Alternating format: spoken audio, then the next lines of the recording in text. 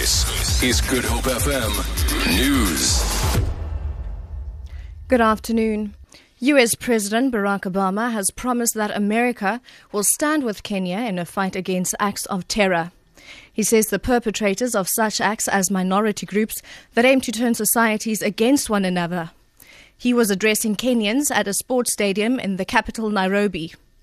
Kenya and surrounding countries have experienced several attacks by militant groups, mainly Somali-based Al-Shabaab. Obama arrives in Kenya on Friday, in his first trip to his father's homeland as president. There are real threats out there. The United States faces similar threats of terrorism. We're going to stand shoulder to shoulder with you in this fight against terrorism for as long as it takes.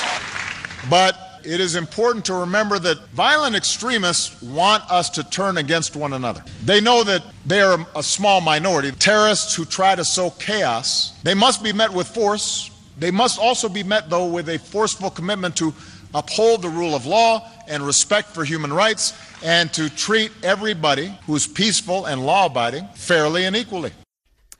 11 people have been killed in separate incidents on the Western Cape Road since the start of the weekend.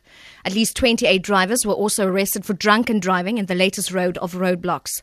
Provincial Traffic Chief Kenny Africa says the latest incident happened just after 10 this morning in Simonstown. In the Greater Metro, 6 people lost their lives in motor vehicle accidents over this weekend.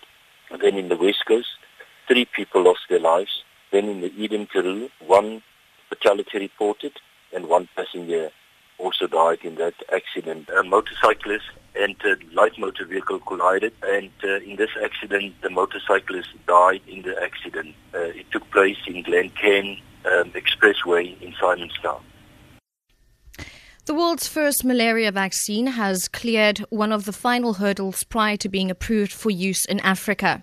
The European Medicines Agency gave a positive scientific opinion after assessing its safety and effectiveness. It represents a green light for the Mosquirix jab developed by GlaxoSmithKline. The World Health Organization will consider later this year whether to recommend it for children, among whose trials have yielded mixed results. Malaria kills around 584,000 people a year worldwide, most of them children under 5 in sub-Saharan Africa. And finally, the local film Necktie Youth has won the award for Best South African Feature at the Durban International Film Festival last night. The movie's director, Sibs Shongwe Lamer, was also honoured with Best Direction for the film.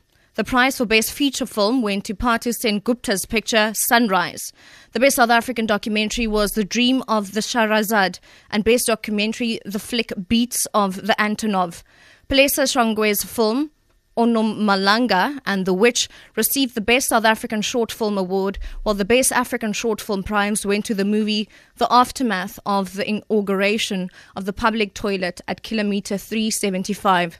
The 36th Annual Durban International Film Festival concludes today after 255 screening the past 10 days. For Good Hope FM, I'm Sherlyn Barnes.